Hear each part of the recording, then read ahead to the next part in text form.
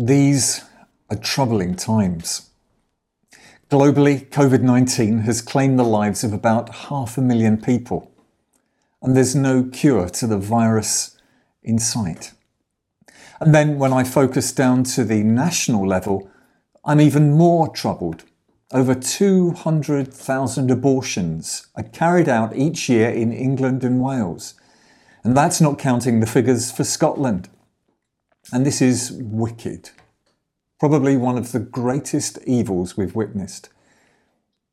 And then throw into the mix the terrible scenes of racism and violence, highlighted by the wicked killing of George Floyd. And we're facing some of the most disturbing and worrying situations in generations, whoever we are. It's troubling, deeply troubling. And it was the same for Habakkuk as he looked at what was going on in his country at that time. He lived in Jerusalem during the days of a king called Jehoiakim. Just a few years before, the country had known prosperity and peace under the reign of Josiah.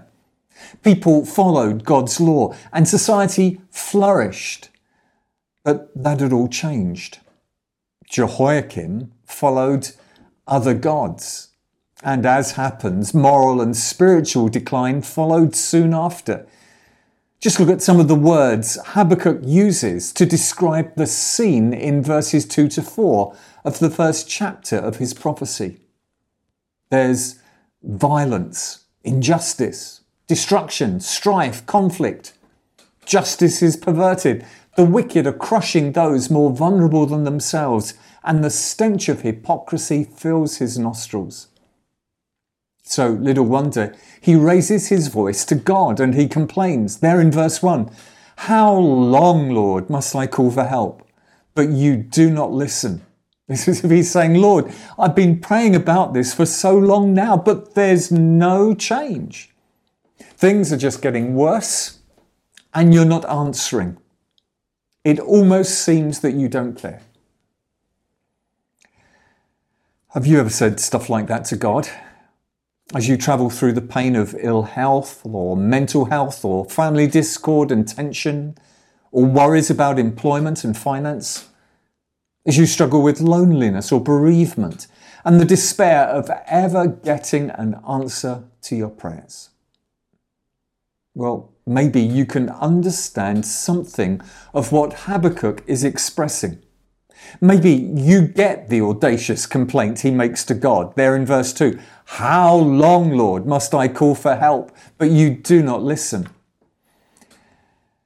And if we're honest, we've all been there. We've all faced situations that have troubled and perplexed us. We've all cried out to God, wondering why he seems to be doing nothing. And if you've got the book of Habakkuk open in front of you, and let's face it, it's not the easiest book to find, you'll notice that this first complaint from Habakkuk is followed by an answer from the Lord.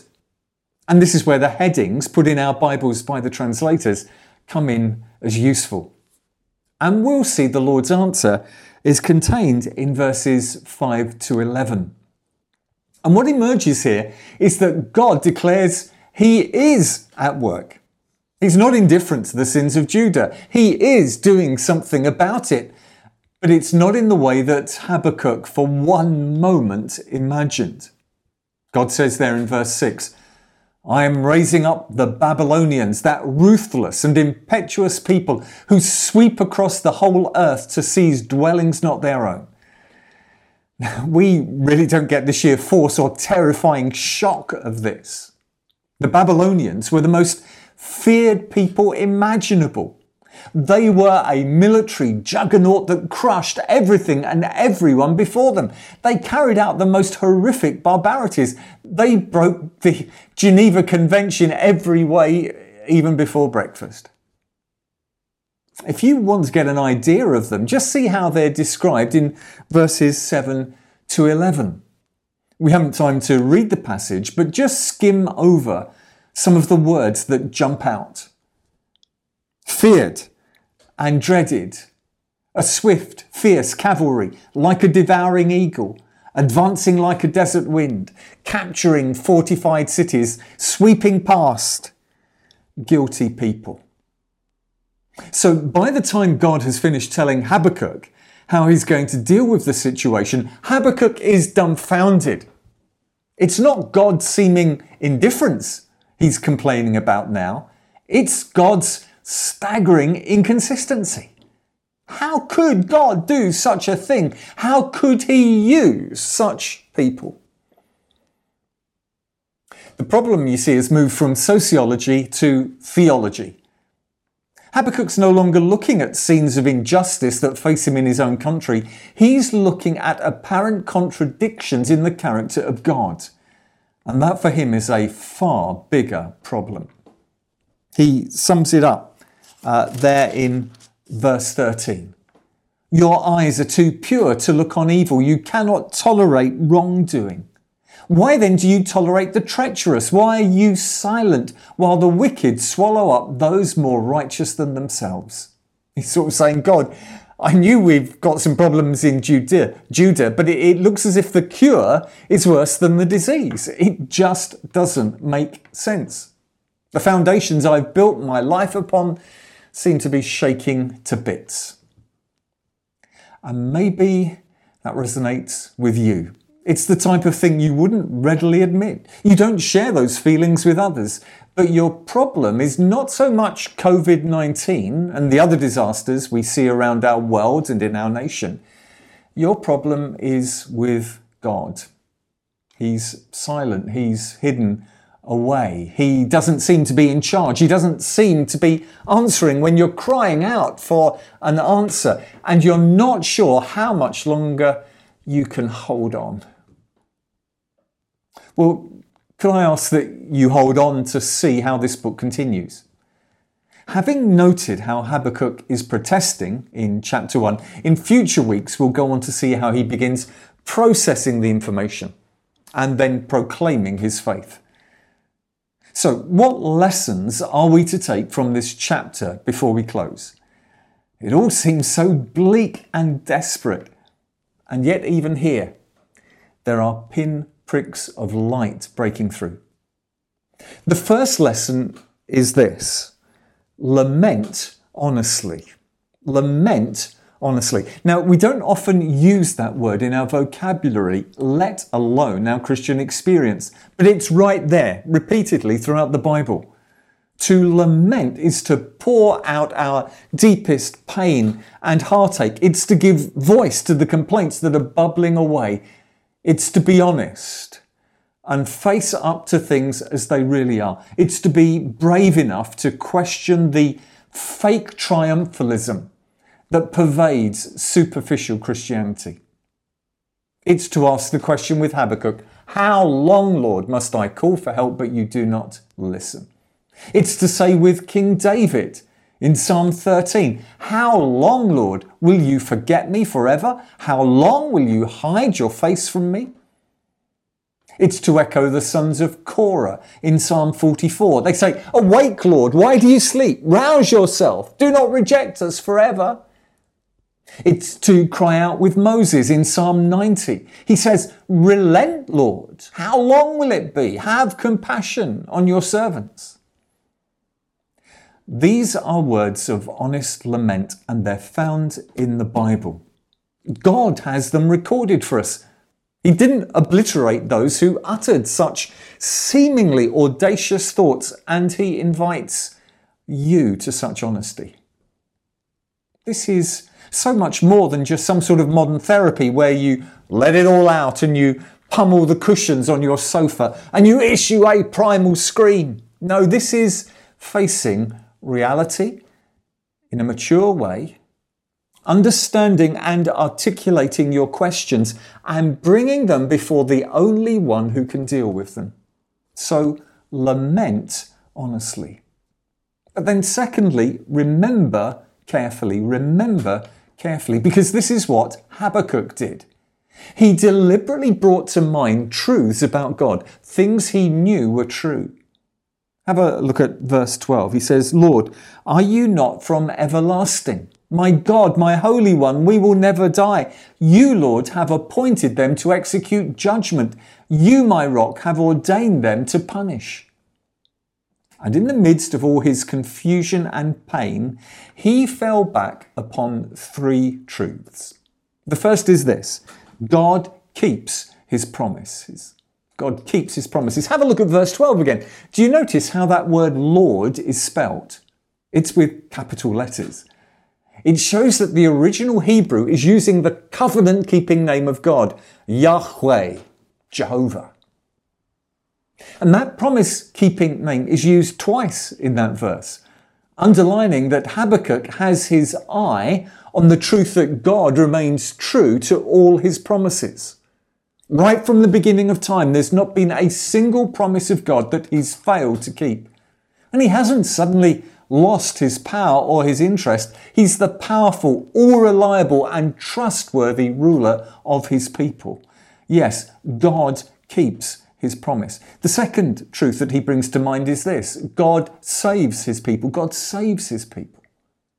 My God, my Holy One, you will never die.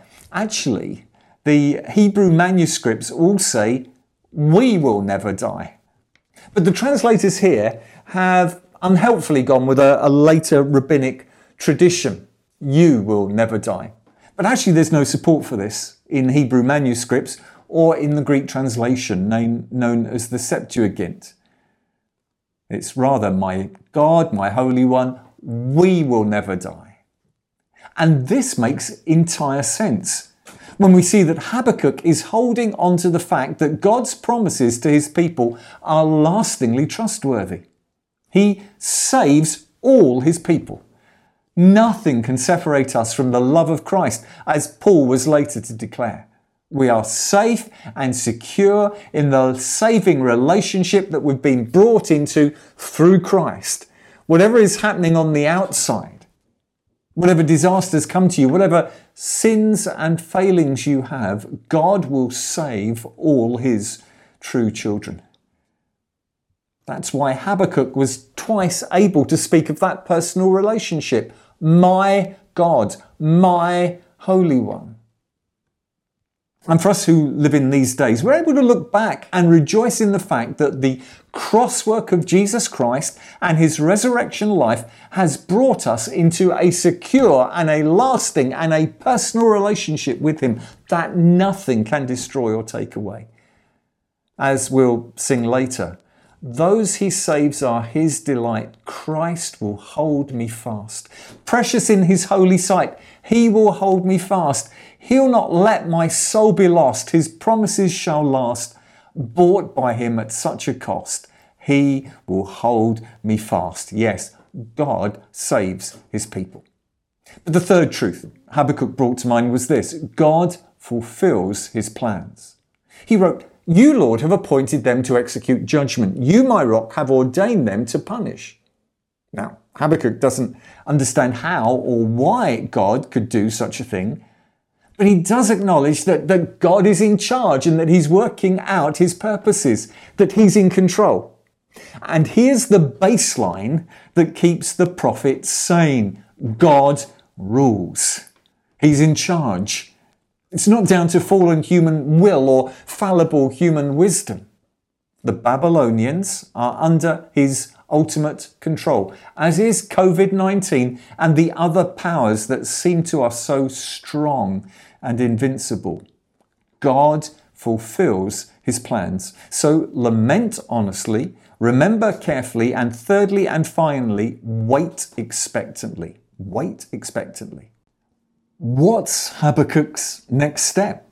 What's he going to do in the light of all the pain he's going through and all the questions he has to ask? Well, it's there in the first verse of chapter 2. He says, I will stand at my watch and station myself on the ramparts. I will look to see what he will say to me and what answer I am to give to this complaint. I love this. It's as if Habakkuk is positioning himself not only to see the advance of the Babylonians against the walls of his beloved Jerusalem, but even more importantly, he's ready to hear what God has to say. In fact, he expects it. And more than that, he's ready to be corrected by God. Let me explain. When it says, "and what answer I am to give to this complaint," it can also legitimately be translated as, "I will look to see what he will say to me and the correction that I am going to receive." See, here's a humble man. He's full of questions and even complaints, but he recognizes that he might have got it wrong, and that God's perspective will throw a new, correcting light over all his assumptions. So, can I encourage you to wait as you lament over the situations you see and are living through? Can I encourage you to keep reading the Bible? For the Holy Spirit can take God's living word and start shifting your perspective. And can I encourage you to be ready to repent and change where you may have got it wrong? Have a soft heart as well as a clear head. You see, at this moment in time, we can't see the whole picture. We can't see how things will work out. We can't understand how a loving, sovereign God will weave together the dark colours in the tapestry of our lives and make them into a thing of beauty that glorifies him. So we wait expectantly. Let's pray. Father, help us to be like Habakkuk. We thank you for his honesty. We thank you that he's expressing the pain that he's going through. And Lord God, so many of us listening to this, we can really relate to that. For sovereign God, there are times when you're silent and we don't know what you're doing or why you're doing what you're doing. And it feels audacious. At times it feels really wrong even to say those things out loud. And yet that is the experience of our lives. And like Habakkuk, we want to be those who lament, who speak out these truths in deep sorrow and sadness. Father, help us to hang on to what we do know when it seems the foundations are shifting. Help us to hang on to the truths concerning all that you are doing, all that you have done, all that you will do. And thank you that this side of Calvary we're able to rejoice in the work of the Lord Jesus Christ and see and understand more deeply what he has done for sinners like us. And help us to wait patiently. And Lord, I pray for my brothers and sisters who struggle at this time. Draw so close to them. Father, thank you that you will hold them fast. Receive our praise in Jesus' name. Amen.